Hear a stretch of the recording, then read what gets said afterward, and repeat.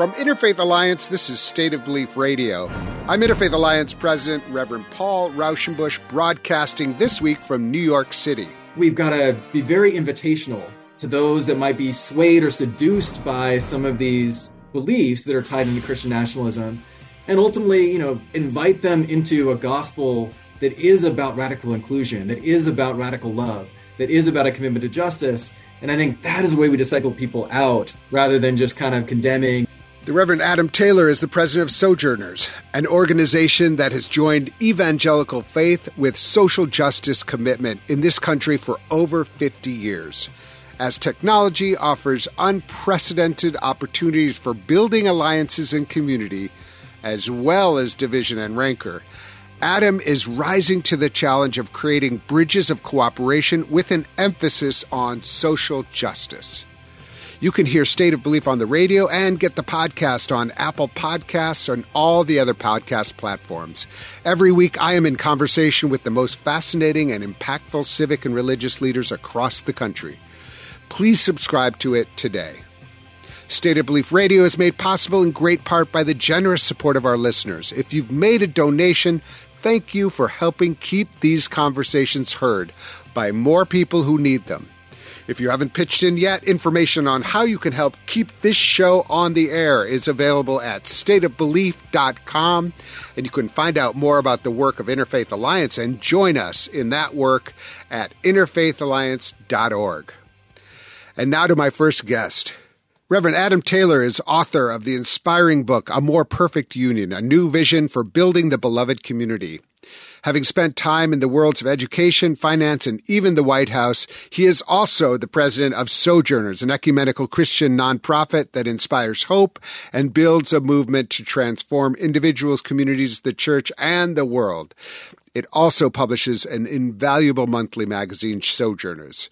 Adam, thank you for stepping away from all that to be with us today on State of Belief Radio. Thank you. It's a pleasure to be with you. So, Adam, for those of our listeners who aren't familiar with the trajectory of your work and your life, which they're going to be by the end of this interview, can you say a little bit about what part of the country you grew up in and what a little bit of your background is, so that we have a context for what you're doing now? Yeah, absolutely. And full disclosure, I'm a huge Marvel fan, so origin stories are definitely close to my heart. So I'm going to give you a little bit of my origin story. So I really have to trace it back, like, all of us, to my parents. So my mother, who's African-American, and my father, who's white, made the controversial decision to get married to each other in 1968. Same year Dr. King was assassinated. Just a year after interracial marriage was legalized across the country through the Supreme Court case, Loving versus the state of Virginia. I always loved that case was called Loving. So fitting. So they ended up starting a life together in a place called Bellingham, Washington, which is north of Seattle.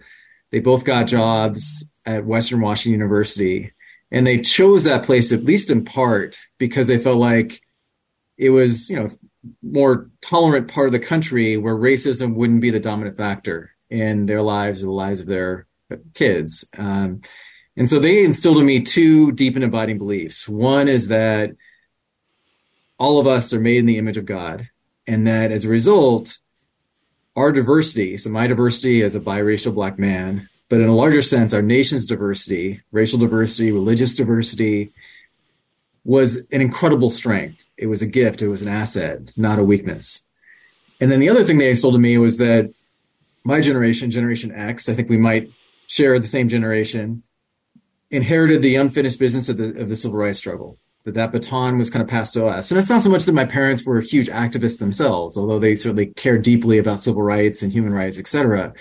But they really gave me the sense that it was my responsibility to carry on that unfinished work. And so I became very mesmerized at a pretty young age around the civil rights struggle and read as much as I could about the struggle. I ended up become very passionate about the ongoing cause of economic justice, of, human rights more broadly. And so that's really kind of animated not only my sense of vocation, but also my sense of calling. And, much later ended up starting to experience a kind of calling into ministry and really resisted it partly because I compartmentalized ministry to being only a pastor. And as important as that is, that's not really what I felt called to do. But over time, just realized that my particular call was to try to revitalize and strengthen a commitment to justice within the church broadly, and then to kind of work with other faith traditions who share that commitment to justice. So that's kind of been the through line in my career, and I've tried to live that out in whatever ways I can. Actually, that's so great. And I'm so glad I asked you that question, because some of that I knew, but some of it I didn't know. And the truth is in 1960s, something like 90% of Americans thought interracial marriage was wrong. I think the last time I saw you was when we were working on the Respect for Marriage Act, which was about marriage equality for same-sex couples, but also for interracial couples, which, this is recent history, how much people were against that. So, doubly it makes me kind of recognize how you showed up in that moment, how both of us showed up in that moment, recognizing that this is part of our history and part of our work to ensure that this is part of the American rights of people to love who they love. And so that is just really interesting. I also I've seen you in all sorts of different contexts. Didn't you work at the World Bank? I mean, do I have that right? I mean, so this is Reverend Adam Taylor has been around. He has seen how things can move, how people can move in many different settings. And so I think that that's really helpful for your current setting as the head of Sojourners, which is I still, because I'm old enough to think of Sojourners as that new organization that founded in the 70s, but it's been around for 50 years now, doing really important work around moving the faith community, specifically coming out of the evangelical tradition, into areas of justice work that might previously have been seen as no-go areas for evangelicals. Can you talk a little bit about Sojourners and how you got there, and then how you see the organization today? Yeah, thanks for that question. So, this past year we celebrated our 50th anniversary. We're kind of extending it out. We actually have a celebration you'll be invited to in April. That'll be a part of that. But Sojourners started as the Post-American, actually was our original name.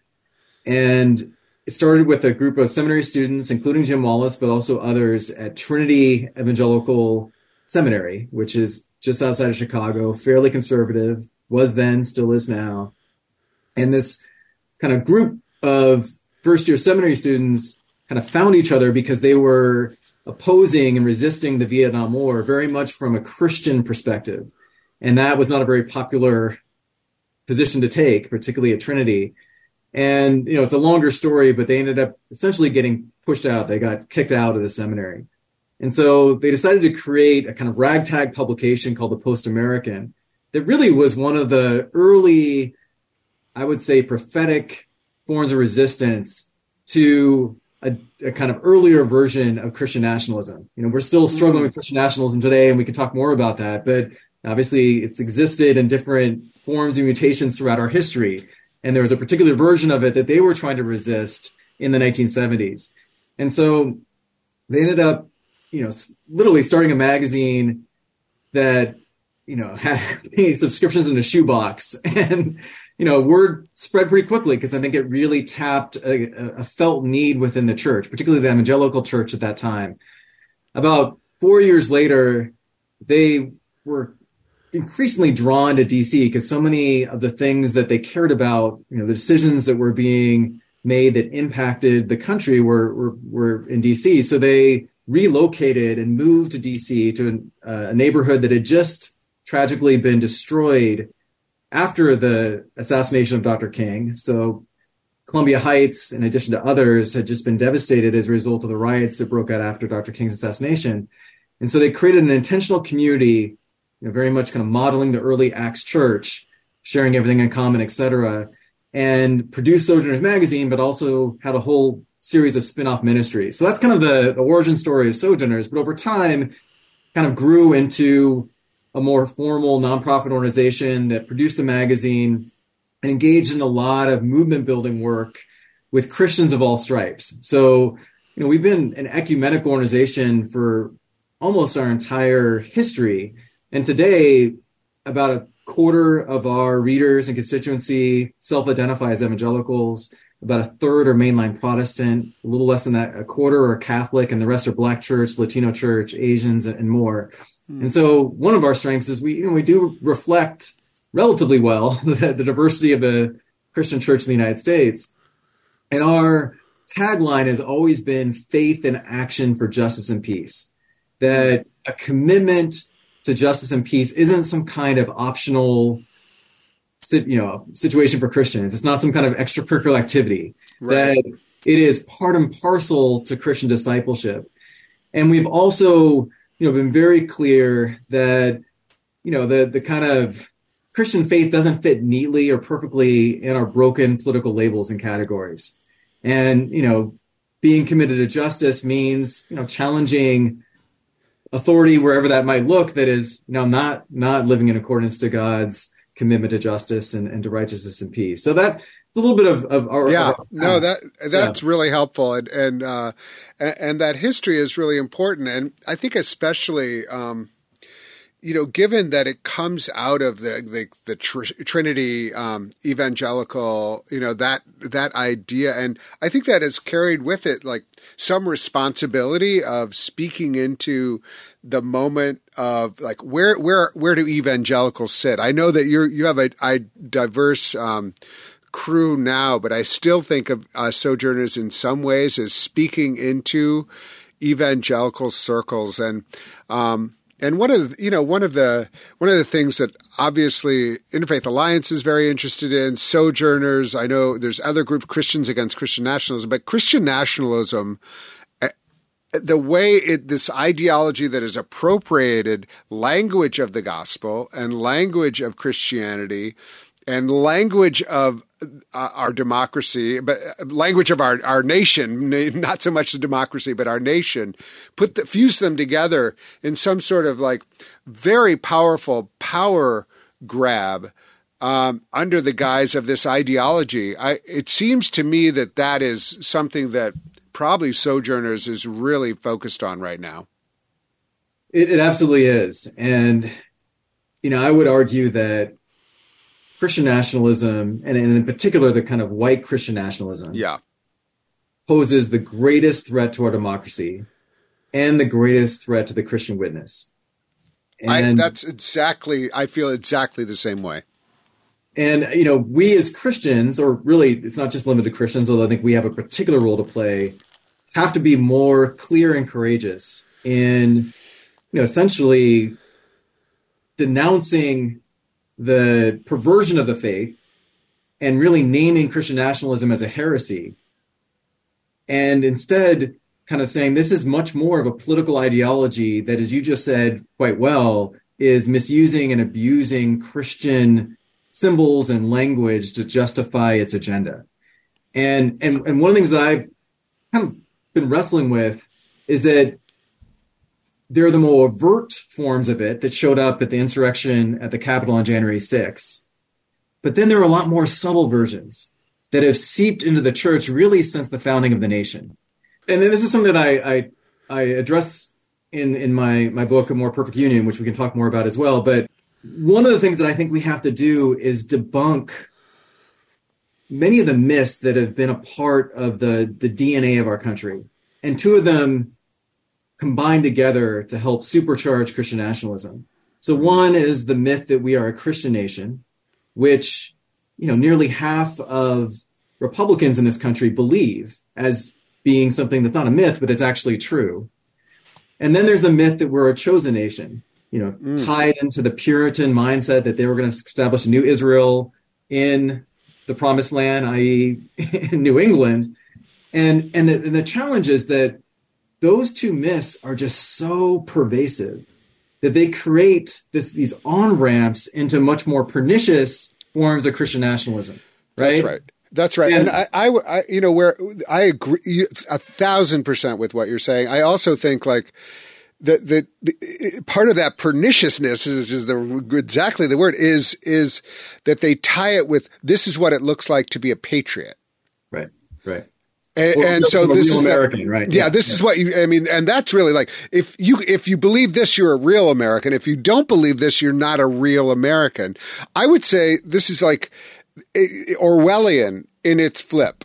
I mean, where like the idea that there's certain people who are real Americans, who are the Christian Americans, which are the white Americans, which are all these things and then everyone else is here by our permission.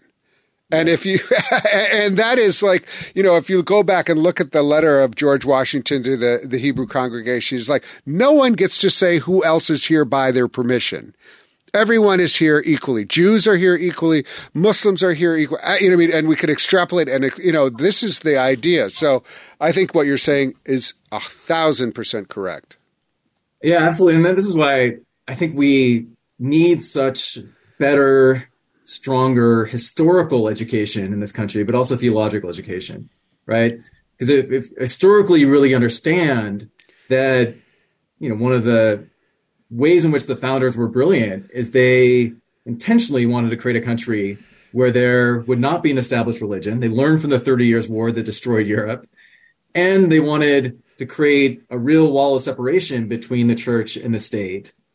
That is what has enabled religion in America to flourish and has prevented us to go down the direction of a theocracy. And so, there's that kind of history, but then there's kind of the theological understanding that, this kind of chosenness can easily morph into a kind of arrogance and triumphalism and idolatry that the Bible clearly does not condone. It actually condemns. And so, that's where I feel like we have to just be more diligent. And one of the things that we have to be careful about is overly lumping, anyone that has conservative theological or social beliefs as automatically being Christian nationalists. Right. Yes, there's overlap there, but they're not one and the same, right? And so, I think we've got to be very invitational to those that might be swayed or seduced by some of these beliefs that are tied into Christian nationalism, and ultimately, invite them into a gospel that is about radical inclusion, that is about radical love, that is about a commitment to justice. And I think that is the way we disciple people out, rather than just kind of condemning and, so. 1,000%. It's also, I think the same is true in the political arena. If we can cast a vision of America that includes conservative Christians, they are absolutely every bit of right to be here, to practice as they wish, to be fully live their life as they wish, and to say our vision includes you completely. This is not about like destroying anybody's faith or excluding anyone. It's actually, but it is about recognizing that we're expanding the circle. And we're broadening the diversity, which is, again, you started with this, the strength of our democracy rather than antithetical to our democracy. My guest is the Reverend Adam Taylor, president of Sojourners. I know that Sojourners and that you are going to play a pivotal role in that. Interfaith Alliance is also doing that from kind of the interfaith perspective. And it brings me actually to the great work that you and some others, I'm thinking of the Pole Chaplains work that you were involved in. And we had Barbara Skinner on the show who talked about that, which was just so valuable. I think that there's a group who are just saying like part of our commitment as Christians is to our democracy. And part of our commitment to our democracy is to the elections and making sure that everyone is able to have a voice in our democracy. I think Sojourners was one of the grounding organizations in that. Can you talk a little bit about how you're viewing the 2024 elections and what you imagine a role for a faithful organization that is not, around endorsing, but is around like recognizing that this is going to be really important for how we live together in the future? Yeah, no, it's a really, really timely question. So one of the things that, really, I think our biggest priority as an organization over the next couple of years is to continue to work tirelessly to ensure that everyone's vote is treated as sacred. And the real animating kind of principle, if you will, of the Face United to Save Democracy campaign is the shared Judeo-Christian understanding of Imago Dei. That we are made in the very image and likeness of God. And if you believe that, then you really have to believe and have to be committed to ensuring that every single eligible voter is able to exercise their fundamental right to vote. It is both the bedrock of our democracy, what gives our democracy its legitimacy, but it's also a faith commitment. And part of the reason we framed it that way is that, sadly, the kind of right to vote has been partisanized. It's metastasized into this kind of partisan issue, which was not the case over the last 20 or 30 years. Now, clearly, huge fights took place over the right to vote in the lead up to the passage of the 1965 Voting Rights Act, which was one of the crowning achievements of the civil rights struggle. And to be honest, going back to my earlier statement about feeling like we inherited the unfinished business of the civil rights struggle, I took for granted that the right to vote had been won and that wouldn't have to be a part of that ongoing work. But Frederick Douglass, the great abolitionist, once said, where there, without struggle, there's no progress. And the right to vote has to be continually struggle, it has to be a continual struggle to protect it, right? And so, one of the things that I am hopeful about is that the kind of assault on the right to vote that we've seen take place over the last 10 or so years has elicited a movement, a kind of pro-democracy movement that has had a lot of success in kind of pushing back and in kind of ensuring that people are able to exercise the right to vote. In this last midterm election, we saw a major defeat for election denialism, which was not a given, and grateful that it happened. That being said, our democracy is still probably in one of its most fragile states. And one of the set of changes that has happened in a lot of states around the country, like in Georgia, like in Texas, is laws that are passed that make it possible for state legislators to overturn the election results within a particular county, right? Shocking. Right, the state of Georgia, the legislator could overturn the results in Fulton County in Atlanta, for example. Now, that wasn't really tested in the midterms because it wasn't a presidential election year. But I think we're going to face a much bigger threat going into 2024. And it's imperative that not only people are educated about what's possible, but that they are ready to resist those kind of efforts if they do in fact take place. We are kind of growing the Face United campaign. We want to make it much more multi-faith and much more multiracial. Kind of started with an emphasis on the Black church, but we've been recruiting a lot of other white allies and Asian allies and Latino allies. The right to vote is something we should all care about and try to protect. And we also really want to work more with rabbis and imams and others. So, we're going to have a conversation about Interfaith Alliance working with you all about that, because I think that's a real opportunity for a collaboration. Next, more with Adam Taylor. If you miss any part of today's program, you can hear full episodes of State of Belief anytime on our website. You'll also find links to the topics we discussed this week, extended interviews and transcripts, and an archive of past shows, all on stateofbelief.com. You're listening to State of Belief Radio, where religion and democracy meet.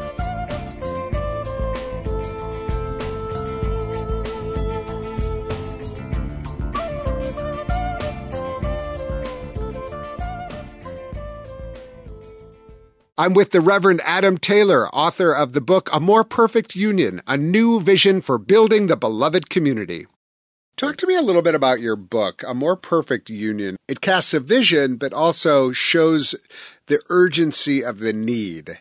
I'm enjoying this conversation so much because I see your passion from where you come from, and then you're, engaging with Dr. King and Congressman Lewis.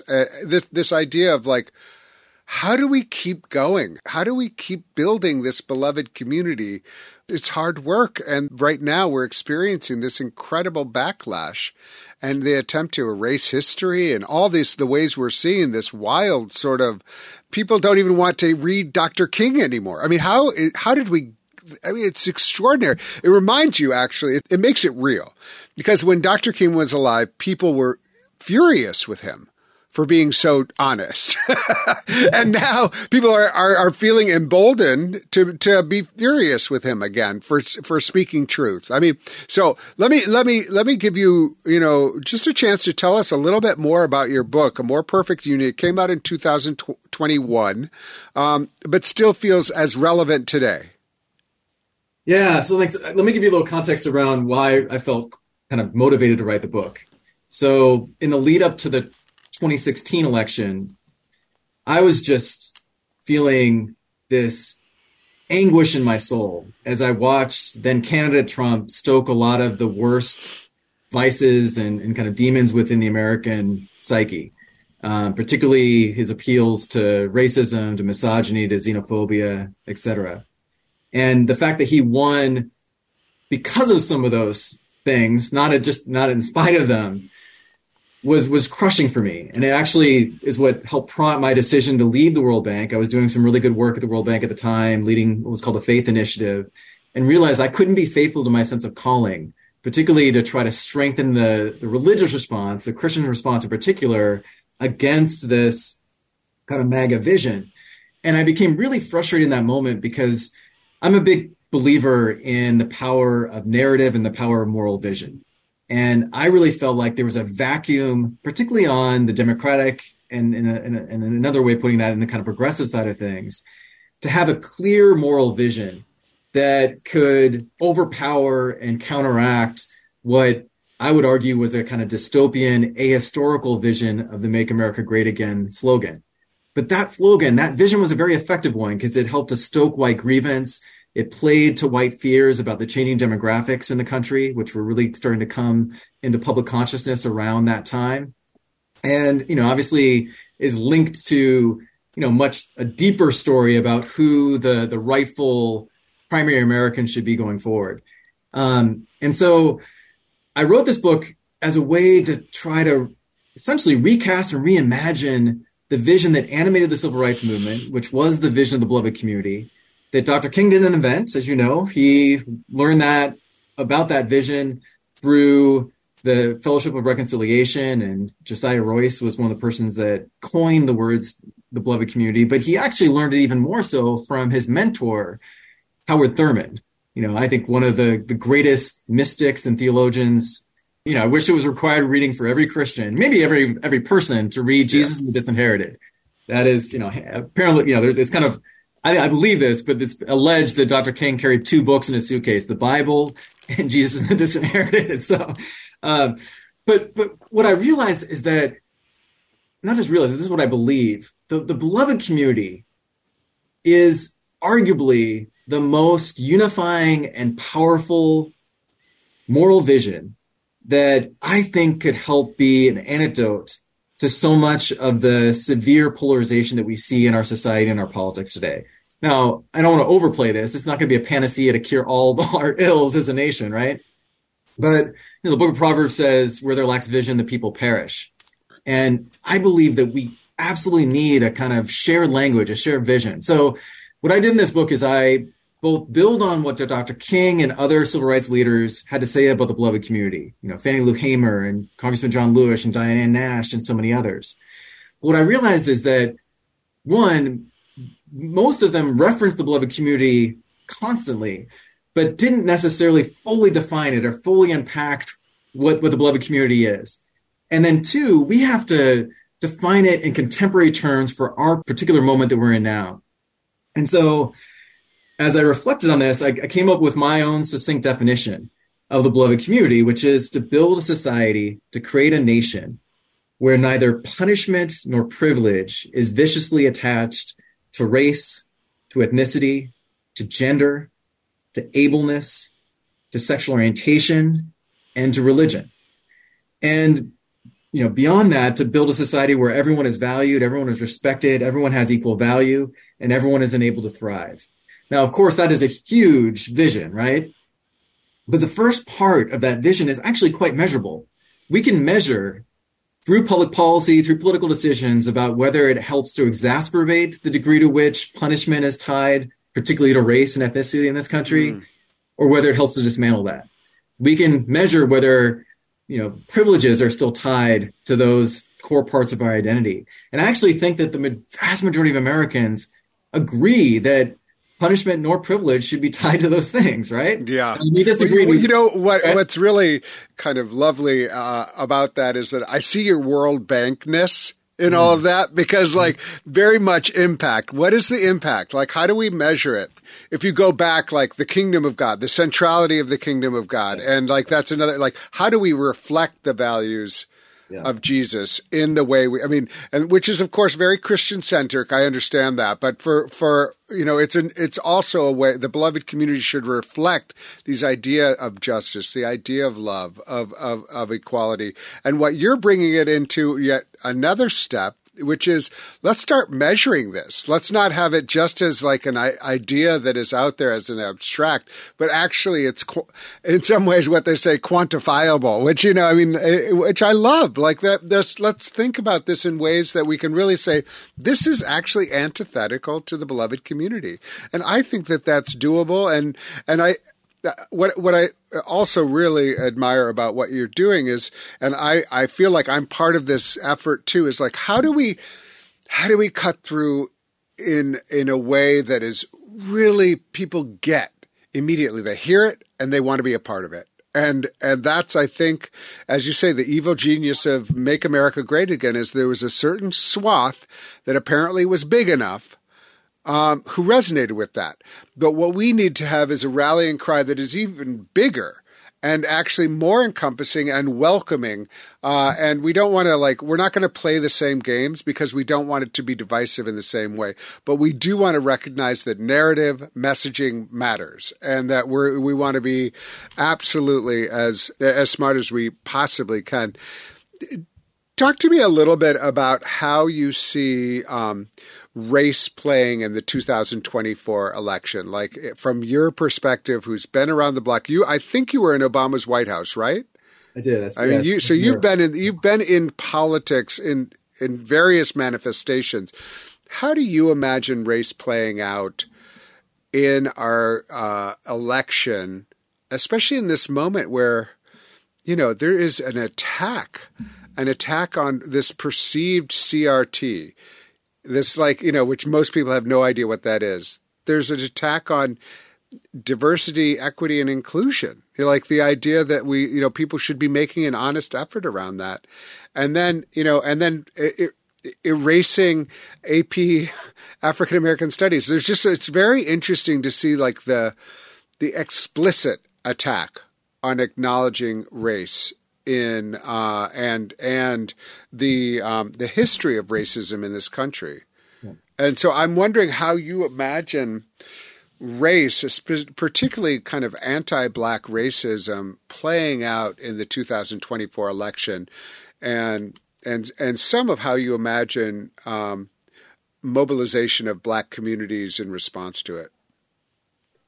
Yeah, that's a great question. So I think it's going to be a go-to strategy, sadly. Kind of what we see happening in states like Florida, but also in other parts of the country, is this real effort to try to tap into white fear and white grievance and essentially distract folks to kind of feel this sense of moral panic that, you know, they're losing their country, that they're under assault, that Blacks and immigrants are going to take their rightful place, et cetera, et cetera, et cetera. And, you know, this is a old script that, you know, has been updated, right? So we know that very old script, and not just an American script. It's used around the world to really to support authoritarianism.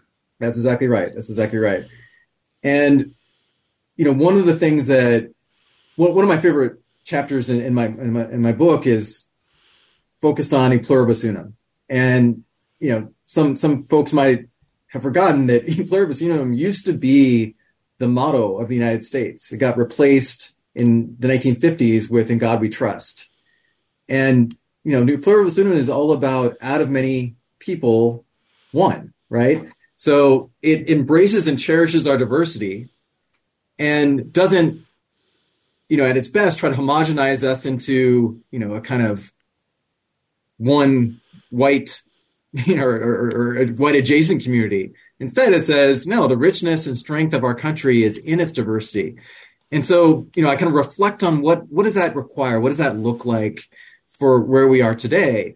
And part of what I argue is that we have to overcome this racialized zero-sum mentality, which I think has infected our politics and infected the psyche of far too many Americans, where they have been convinced that any gains by African Americans or other racial minorities has to come at their expense.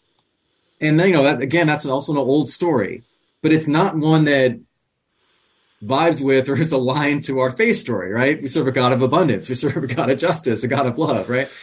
And so part of what I think we have to do is we have to close the relational gap between people, which is not going to happen overnight, but we have some time between now and the next election to even play a small part in trying to build relationships with folks that may be of a very different background than ourselves. There was a survey that's done each year called the American Values Survey, and they found that, and this is kind of hard to believe in some ways, but 90% of white Americans that they surveyed didn't have a single person of color in their really close social network, like someone that they deeply trust, that they confide in, et cetera.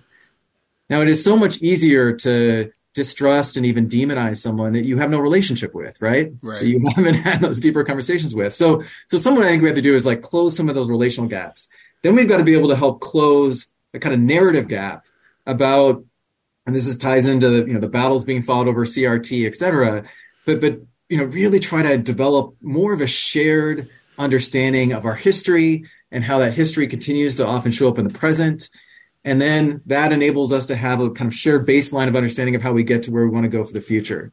And then the third gap is this kind of values gap, which I actually don't think is as big as many people would like you to believe.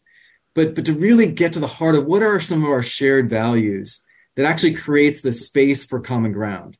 And, that is hard to do in our deeply polarized context, but is desperately needed work that I think a lot of organizations are doing some of this work. Sojourners is doing some of this work through a new curriculum that's actually going to be coming out in the next month that's called Bridging Divides, that is literally designed to help pastors in particular, but Christian leaders that find themselves in very divided context to figure out how do they help create greater space for civil and courageous dialogue rooted in shared biblical principles so that the church can be this force, this catalyst to build a sense of resilience and a commitment to a broader kind of civic set of commitments that we think could help strengthen and revitalize our democracy over time. It's so good because also if you learn those skills at church, you can use them in other settings and you can offer, that kind of wisdom at your work, at your PTA, at your, whatever, wherever you are. If you can learn those skills, that's very radical.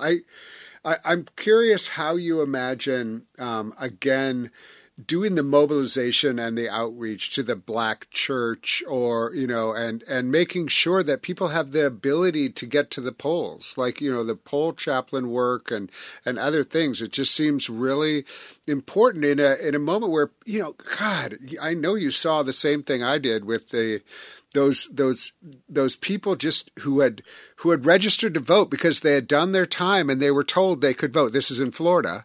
Right. And then they were, arrested and they filmed the arrests in a stunt.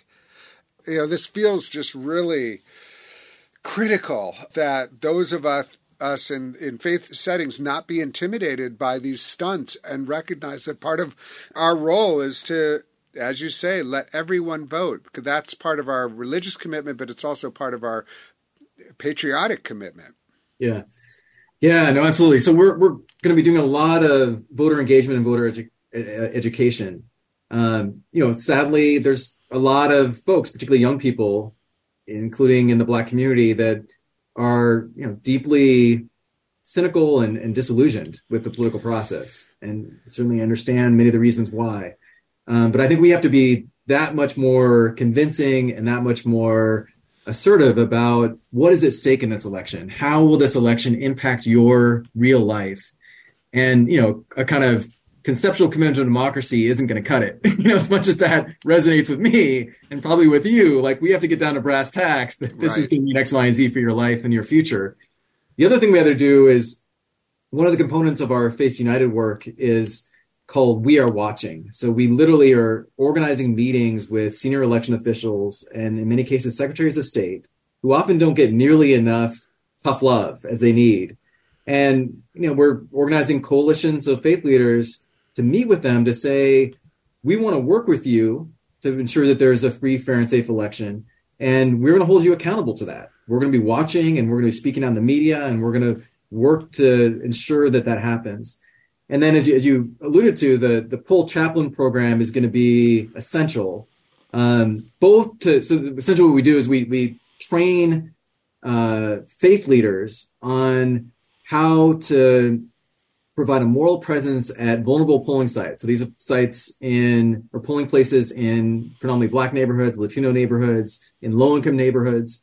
And they literally spend the day on election day. And actually, we're going to try to expand it so that it also happens in early voting days, because a lot more people are voting early. And have them not only be a presence, but be a resource to be able to answer questions that people have, be able to be a deterrent for intimidation and violence. Fortunately, we didn't see that in a widespread way in the midterm election. But I think the risk for that is much greater in the presidential election. Right. And, if we have a force of religious leaders that are literally at polling sites, it really could be a powerful deterrent. And then we oftentimes work alongside lawyers to be able to troubleshoot questions that people have. Right. And so, in one sense, it's kind of frustrating that in this day and age, we've got to do that kind of work to make sure that people can exercise their sacred right to vote. But, this is a moment where we got to be extra diligent.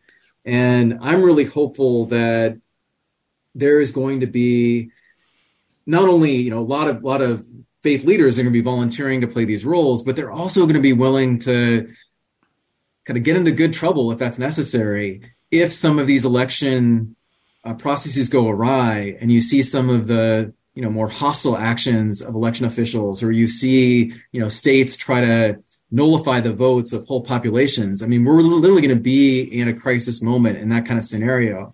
And we got to make sure we're prepared and that we're willing to sacrifice in that moment. 100%. So this is, I really appreciate all your wisdom. I want to ask you a final question. What is giving you hope in this moment? Yeah, I mean, I will say, and I referenced this a little bit earlier, that the outcome of the midterm elections gave me hope. The fact that election denialists really lost across the board, particularly in statewide races, was really significant. I mentioned that I grew up in Bellingham, Washington. When I was 16, I moved to Tucson, Arizona. And so I still have some strong roots in Arizona. My parents still live there, retired there. And we could have seen a state essentially taken over by a kind of fascist regime. Kari Lake and others were not only election denialists, but they really were kind of anti-democracy. And so say a little bit more about why that gives you hope. It gives me hope because it shows that, well, yes, it was too close. I believe that the majority of not just Americans, but even the majority of Christians are on the side of justice and the common good and wanting to preserve, not just preserve, but probably strengthen our democracy over time. And, we haven't talked about so many things that are desperately needed. I mean, voting is just the starting point. We've got to end gerrymandered districts. We need to, abolish the Electoral College. We need to ensure we get money out of politics. So there's a whole series of things that are absolutely crucial. I'm actually become a huge proponent of ranked choice voting and open primaries. Just really quick, one statistic that just is really sobering. In the midterm election in 2022, 90% of all congressional seats were decided not in the general, but in the primary. And only 8% of eligible voters voted in the primary. So you can imagine pretty quickly who those 8% were. They tended to be the most ideologically extreme, the most strident, et cetera. And they're the ones that are really supercharging what's happening in our politics right now. Right. So, yeah, we need these deeper reforms. We can't get to the deeper reforms unless we can convince people of good faith and conscience to actually vote and be engaged between now and 2024. And I believe will then be at a precipice to create the kind of transformational change in our democracy that could help bring us much closer to the beloved community. Oh, well, your lips to God's ears. If anybody can do it, you can do it with lots of help from our listeners and from many, many other organizations. I am just so grateful for all of your wisdom, all of your work that you are doing now and have done and will do. Thank you so much for joining us on State of Belief Radio. Thank you.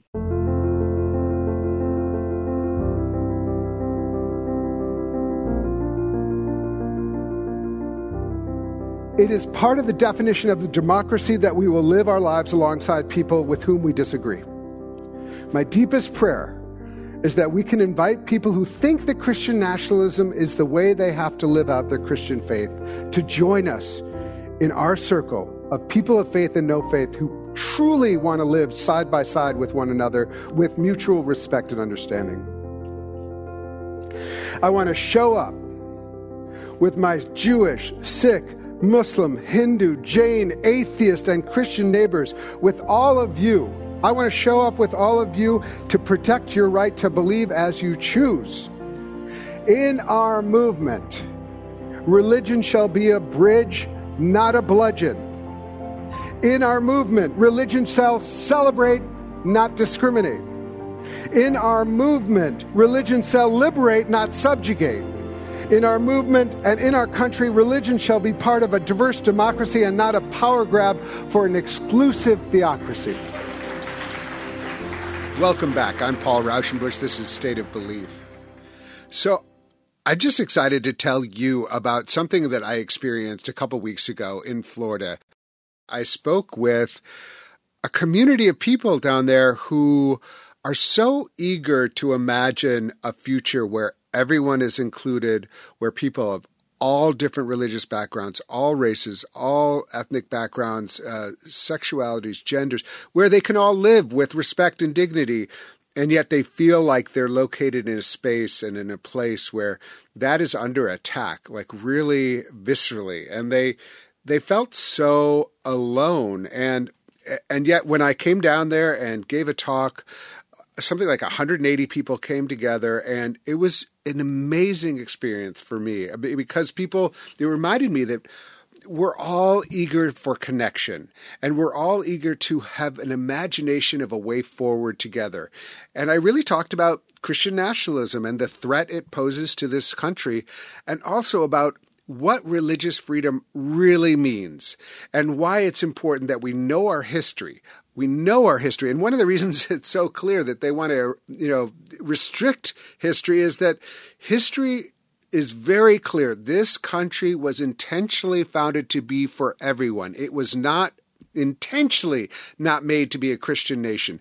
That is clear from all of George Washington's saying. It's clear. If you don't know the Treaty of Tripoli, look it up. It was signed by the entire Senate at the time and written by George Washington and Adams.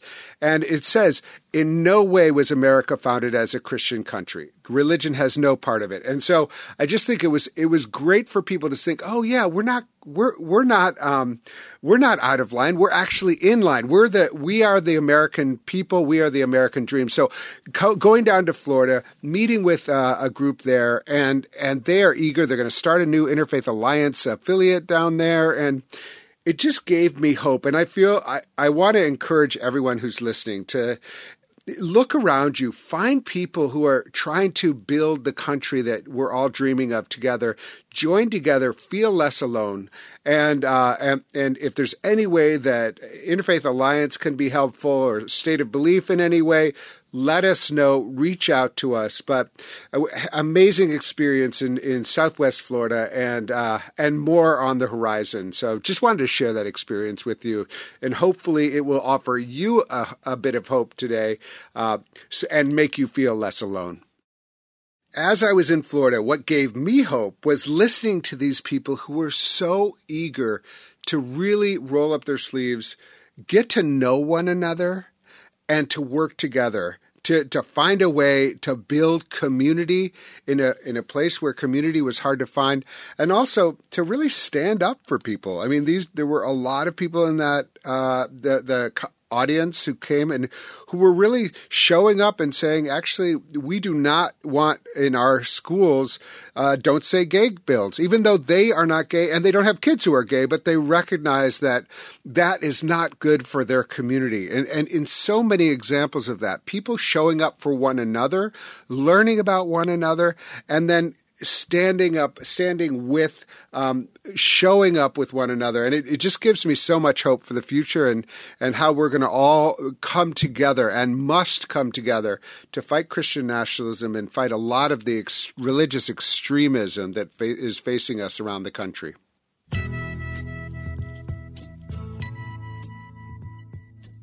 And with that, I'm afraid that's all the time we've got for this week's show. We need your help keeping this show on the air, and I hope you'll consider being a partner in this crucial work by making a financial contribution today. Information on how to donate is available at stateofbelief.com. That's stateofbelief.com. And you can also be part of making sure informative and encouraging voices like these are heard by sharing this program with friends and family. Let's get more people listening and more people taking part in these conversations, both on and off the air. Never miss an episode by subscribing to the weekly State of Belief podcast on Apple Podcasts or your favorite podcast platform. And join the conversation. Follow us on Facebook and Twitter at State of Belief. And share State of Belief with the people in your life. State of Belief is produced by Ray Kirstein and is a production of Interfaith Alliance. Become a member today at interfaithalliance.org. And be sure to join us next week. I'll be talking with Reverend Jennifer Bailey, founder and executive director of Faith Matters Network and co-founder of the People's Supper. I can't wait. Until then, I'm Paul Rauschenbusch on State of Belief, where religion and democracy meet. I think it's time we stop. Children, what's that sound? Everybody look what's going